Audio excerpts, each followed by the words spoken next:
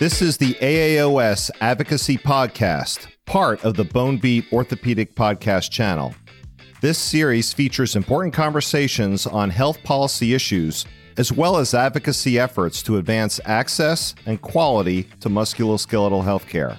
Be sure to tune in on the third Tuesday of every month for our regular program.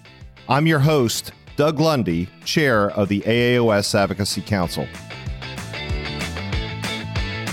All right, y'all, we have a fantastic podcast for y'all this month. This is really cool because we're going to start to address some of the impending topics in orthopedic surgery and in medicine as a whole, specifically the whole thought of consolidation. Now, some of y'all may be going, all right, this is cool. I've always wanted to learn more about this. Where is this going? And some of y'all may be thinking, I have no idea what consolidation is, so this should be interesting. But before we get into our interview on the topic, I want to make sure that listeners saw last month's advocacy update on the implementation of those surprise medical billing regulations that took effect on January 1st. As you'll recall from our December episode, we have and continue to push for implementation that aligns with congressional intent. So we joined in filing an amicus brief supporting a lawsuit against the federal government and are warning that the regulations as written will greatly diminish patient access to care. Y'all, this is a big deal. We don't take lawsuits lightly, nor do we sue the federal government lightly, but this is very important to our ability to care for our patients in the appropriate manner that we were trained. The AAOS remains committed to protecting patients from the heavy hand of insurers and guaranteeing that the imbalance of power in good faith negotiations over payment disputes is not further exacerbated. So we will continue to follow the issue and provide updates to our membership on the lawsuit. Now, turning back to the issue of practice consolidation, we have a fantastic guest that our friend Dr. Jim Fickey, who many of y'all know, has referred over to us. This is Dr. Brian Miller. Dr. Miller is a hospitalist who works at Johns Hopkins along with Dr. Fickey, but he didn't just stop there. He's also a health policy analyst and a health policy researcher at Johns Hopkins University School of Medicine, because after he got his MD, he also went around and picked up his MBA and his MPH. As we used to say down south, he's got more degrees than a thermometer, but he is the right guy to talk to us in terms of this. And we're going to talk about an overview of consolidation. So, Dr. Miller, thanks for joining us, sir.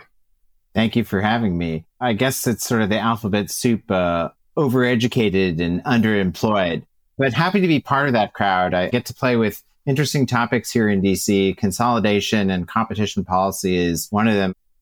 I was the only licensed physician who worked at the Federal Trade Commission, which is one of two antitrust agencies or competition authorities that oversee markets and mergers in the U.S. Consolidation could be largely thought of as a decrease in the number of market participants in a geographic area, in a particular service market. There are various economic measures. Rule of thumb example would be if you had compared two markets, one which had 10 orthopedic surgery practices within a 30-minute drive of each other versus two orthopedic surgery practices within a 30-minute drive of each other. The latter market would be considered more consolidated compared to the former. So when you're talking specifically about consolidation, you're moving away from more variety, more choice, perhaps, into a more confined and more specific space of less people in the overall market. Is that an overall good way to define consolidation, or would you define it differently from that?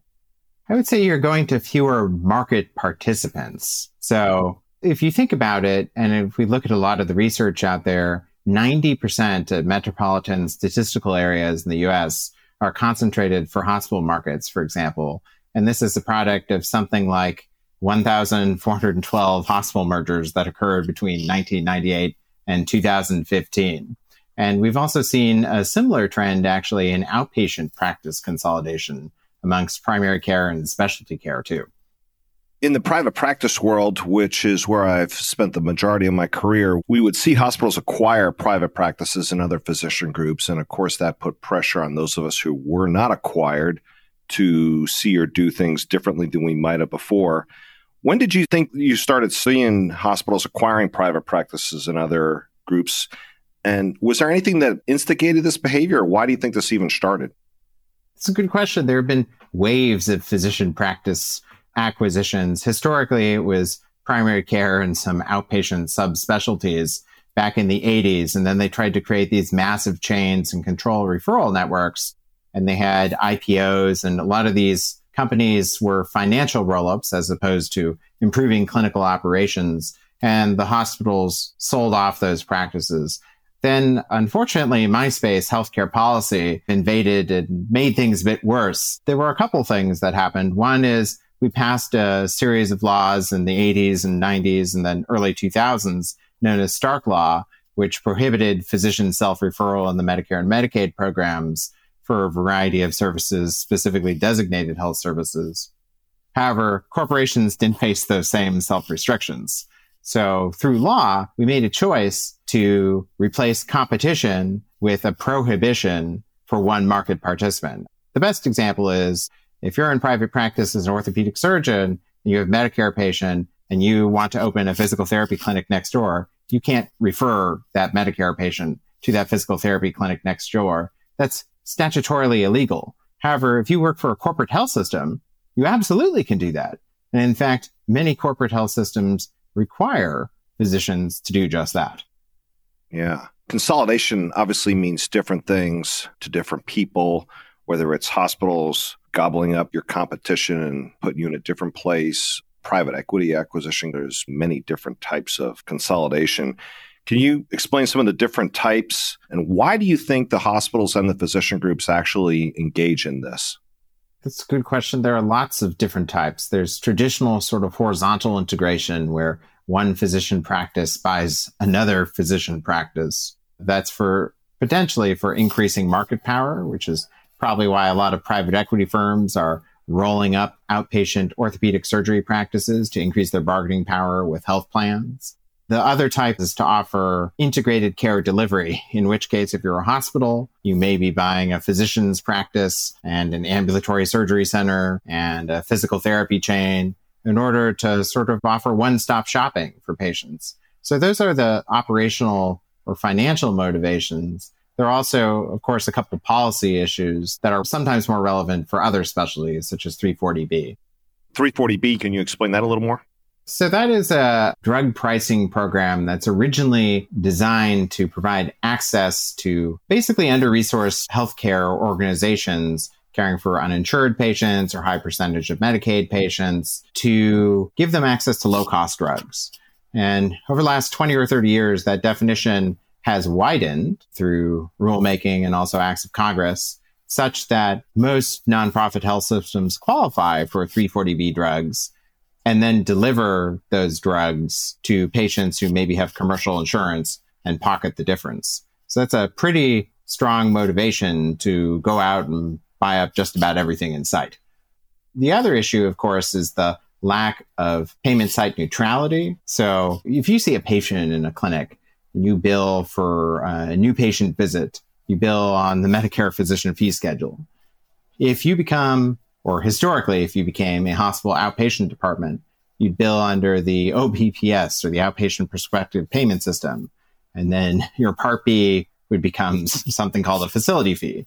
So the hospital could go out and buy your practice and immediately bill more for the same service without doing anything differently. Now, Congress has attempted to address this as CMS, but it still drove a lot of consolidation over the last 20 years.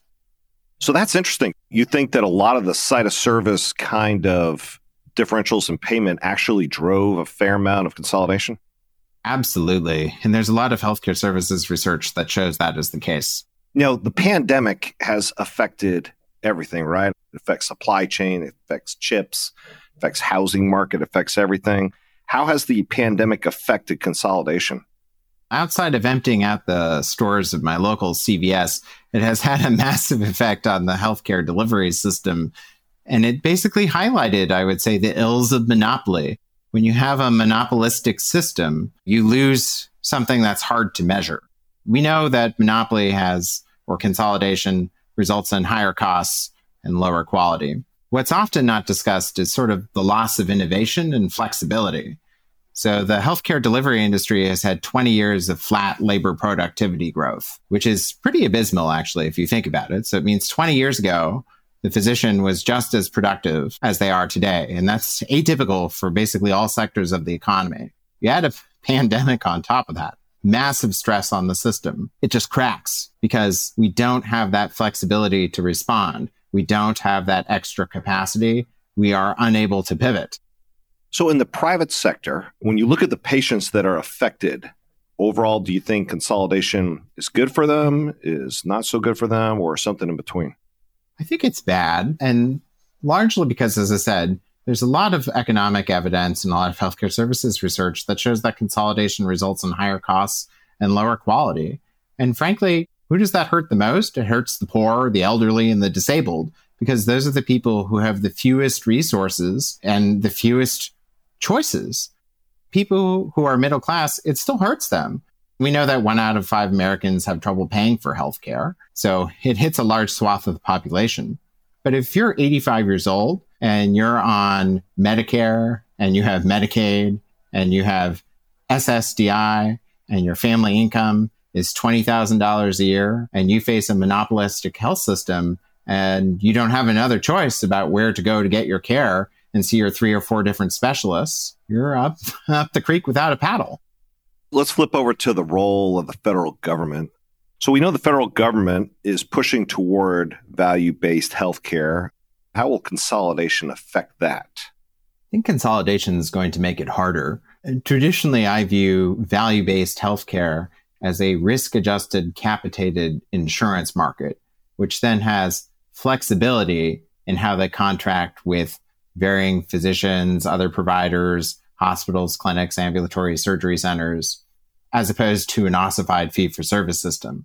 In that value-based healthcare setting or that risk-adjusted capitated market, if you're a health plan and you face a consolidated marketplace, or worse yet, a monopolist, you are unable to engage in that contracting because you have no choice. You have to accept the health system in your network. You don't have a choice between providers. You can't say, oh, health system A, health system B.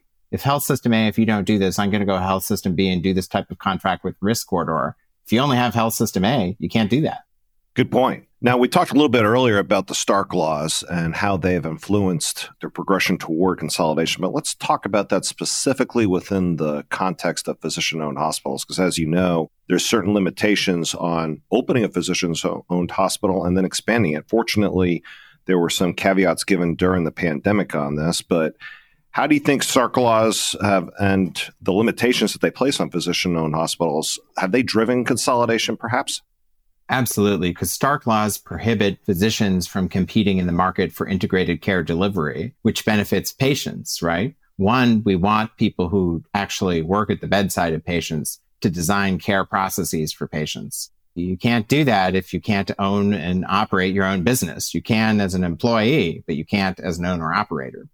Physician-owned hospitals represent a particularly interesting case. So originally, Stark Law had a series of prohibitions on physician ownership. But despite this, there remained something called the whole hospital exception, which allowed physicians to own ownership in an entire facility and still engage in self-referral. The hospital industry understandably did not like this because competition, well, is competition, right? You can win or you can lose, or you have to invest more in your facilities. There was a lot of research that showed that when physician-owned hospitals opened in an area, the nurse staffing ratio changed at competitor hospitals because they had to hire more nurses to compete with the physician-owned hospital. So in physician-owned hospital market was 3 markets, really, 2 big markets. First is general acute care hospitals or community hospitals, ER, ORs, medicine wards, ICUs. And then the other market was specialty hospitals. And that was 3 markets: cardiac specialty, orthopedic surgical specialty hospitals, which were functionally like ambulatory surgery center plus some inpatient capability as needed. And then, of course, general surgical specialty hospitals. The hospital industry claimed that specialty hospitals cherry-picked patients and functionally were overpaid by Medicare. CMS actually addressed this payment issue and added an acuity adjustment to DRGs. Despite this, though, as part of the passing of the Affordable Care Act, the hospital industry got a ban not just on physician-owned specialty hospitals, but physician-owned community hospitals too, as part of their exchange for supporting the Affordable Care Act. What this means functionally for all of us is that the normal sort of lever, the competitive force that you have, where the physician tries to improve operations, gets together with some of their colleagues, goes and opens a new facility, or even better yet, as in the case of 40 or 50 physician-owned hospitals, does a joint venture with another health system to open a physician-owned hospital. Can't do that anymore. And if you own a physician-owned hospital, you can't grow. It's illegal. And it's illegal to bill Medicare for it. The counterpoint is you can just subside on commercial insurance and you're going to be fine. And the market evidence actually shows that's not true. After this ban on physician-owned hospitals participating in Medicare passed in 2010, several physician-owned hospitals opened in Texas. They all went bankrupt within 5 years, which suggests that Medicare is necessary for a hospital to remain a going concern. Very interesting. So the counterpoint that we would often hear out there is that physician-owned hospitals, specifically orthopedics, let's pick that one, tend to cherry pick and then lemon drop the favorable patients on the community hospital, which only adds to their financial burden. How would that impact with consolidation if the limitations against physician-owned hospitals were lifted? I think it's worth mentioning my research team looked at 30 years of cost and quality evidence at physician-owned hospitals. We didn't find any clear evidence that physician-owned hospitals were cherry-picking healthy or unhealthy patients. If this ban on physician-owned hospitals participating in Medicare were lifted, you could imagine a vibrant hospital marketplace would emerge in many areas where physicians who are dissatisfied or even satisfied but think they can do a better job go out and open up new facilities. And that's for the benefit of patients. That's fantastic. I'm glad that y'all did that research.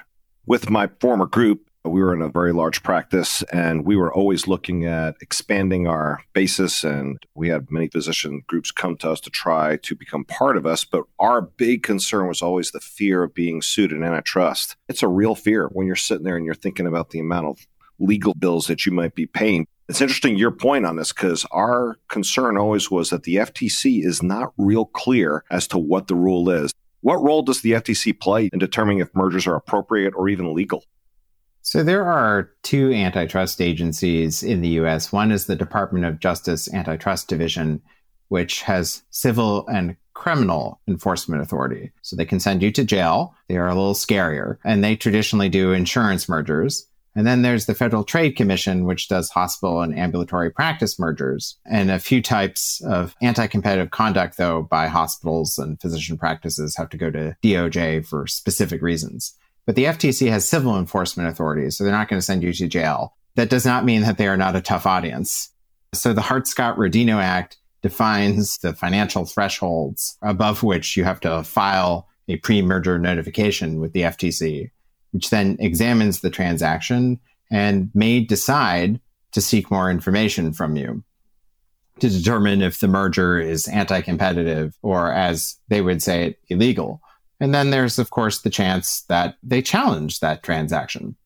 I would say the majority of transactions, at least for ones that require pre-merger notification, they don't challenge, but they challenge selectively transactions that they think are particularly egregious or ones that will set a good precedent in case law or make a specific example of a behavior that they think should not be part of the marketplace.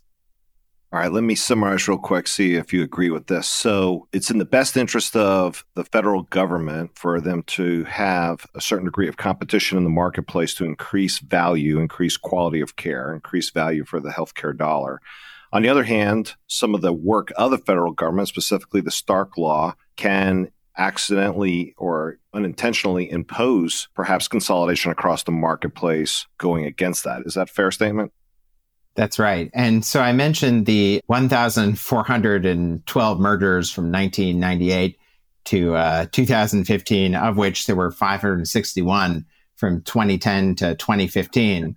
And you think of the poor staff at the FTC, they're already working 12 hours a day. Now you're going to make them work 16 hours a day and take away their weekends for a civil service salary. We're going to burn the poor folks out. And it doesn't make much sense for the government to put its thumb on the scale in favor of consolidation while having another agency fight consolidation at the same time. We really should take our thumb off the scale. So if the government's working two different directions, sometimes opposing some of their own actions, is there any legislation that's coming down that could change this behavior? And if not, what could Congress do or should they do? There traditionally has been a bill to repeal the ban on physician-owned hospitals, and it has been introduced this session. So that is something that specifically could change that marketplace. As opposed to Stark Law overall, I think many members are curious and sort of relearning Stark Law in a new light, because Stark Law, when it was introduced in the 1980s, had good reasons for why it was introduced. Those reasons have changed, and the market structure has changed, and the law now serves a different purpose. I'd like to remind the listeners that episode 7 is on lifting the restrictions on physician-owned hospitals, and I'd encourage you to go back and listen to that. All right, Brian, let's finish up on the private practice trends. So you've done work on these things, and you're a deep insider to understanding the trends here. What does the data reveal about the influence of consolidation on private practice physicians?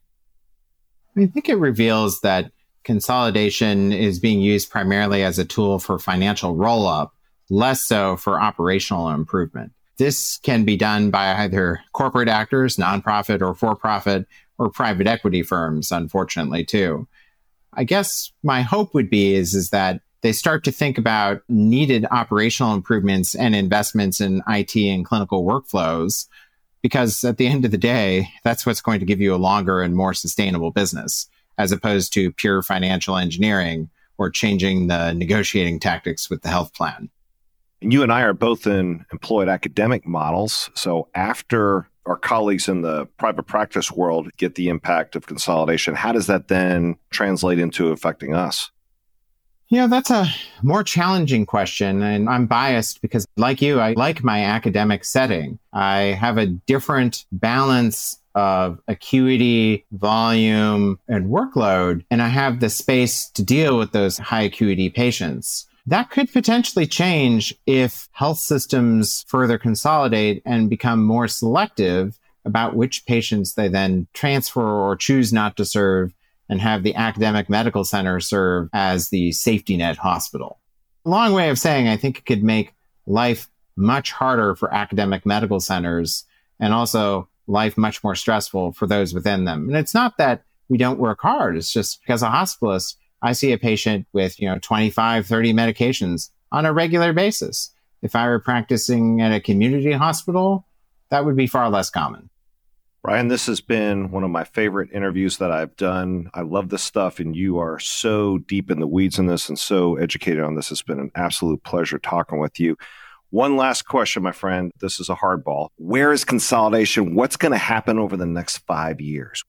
I think the next 5 years are going to bring two things. One, they're going to bring massively increased antitrust enforcement, because we have Lina Khan at the FTC, who is very aggressive, and the hospital merger group is already very aggressive. I think they're about to get more so. We also have a new assistant attorney general for antitrust at the DOJ. So I think we'll see actually more health insurance merger enforcement. On top of that, there's a definite tide change I can feel in DC. And this is not something that I can quantify or point to a study, but I think it has become acceptable to talk about hospital consolidation, much like drug pricing. Drug pricing has become an acceptable issue to discuss over the past couple of years.